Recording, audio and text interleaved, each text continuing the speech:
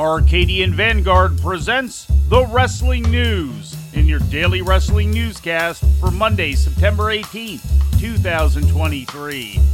Good morning, I'm Mike Sempervive. We begin with some unfortunate news. Longtime promoter and wrestler Golden Boy Emile Dupree has passed away at age 86, as was first reported yesterday by Slam Wrestling. Dupree was one of the last of the old-school territorial promoters, having regularly presented Atlantic Grand Prix Wrestling, otherwise known as the Maritimes, out of Atlantic Canada from the early 1960s through the mid-1980s. Born Emile Gauguin, Dupree had a long wrestling career that began in 1955. He got his start in places like Montreal for promoter Eddie Quinn, Boston for Paul Bowser, and New York for Toots Mondt. He spent his early years as a journeyman in several promotions such as Vince McMahon's Capitol Wrestling and Johnny Doyle and Jim Barnett's Big Time Wrestling in Detroit in the late 1950s. He founded Atlantic Grand Prix Wrestling in 1961 and began to run shows in the Canadian provinces of New Brunswick, Nova Scotia, and Prince Edward Island. Known for its beautiful weather and minimal travel, the Maritimes was a summertime territory, leaving Dupree plenty of time to continue to tour as a journeyman wrestler throughout the 1960s and 1970s.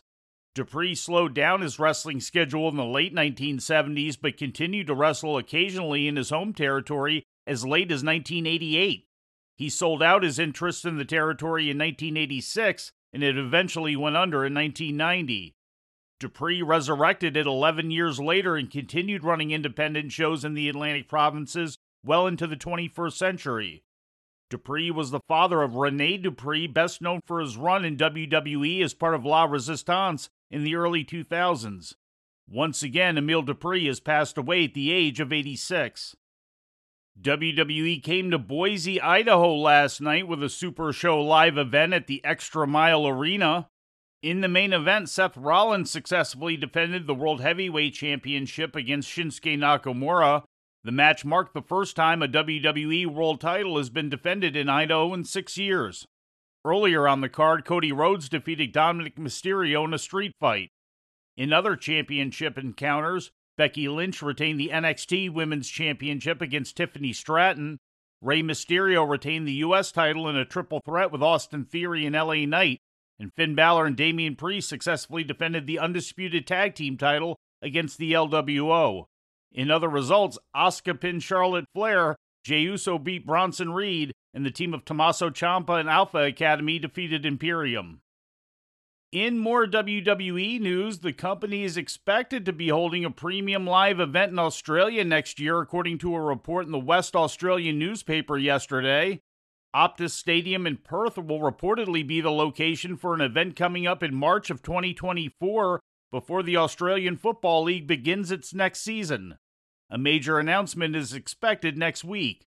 The last major WWE event in Australia was WWE Super Showdown in 2018 at the Melbourne Cricket Ground. And before we leave you today, we'd like to remind you that however you consume your content, you can find the wrestling news 24 hours a day and 7 days a week across social media. On Twitter, follow us at Wrestling News AV. Our Facebook page is also Wrestling News AV. The Wrestling News can also be found on the Arcadian Vanguard YouTube page. And for those who utilize Amazon Echo devices, just tell Alexa to play the Wrestling News podcast. And remember to make sure you add podcast at the end. Once again, for daily updates, breaking news, and more, follow the Wrestling News across social media. And that's the news for today. If anything happens, we will be here to tell you about it. No clickbait, no paywall, just the Wrestling News. The Wrestling News is a division of Arcadian Vanguard, and the Wrestling Newscast is a production of the Arcadian Vanguard Podcast Network.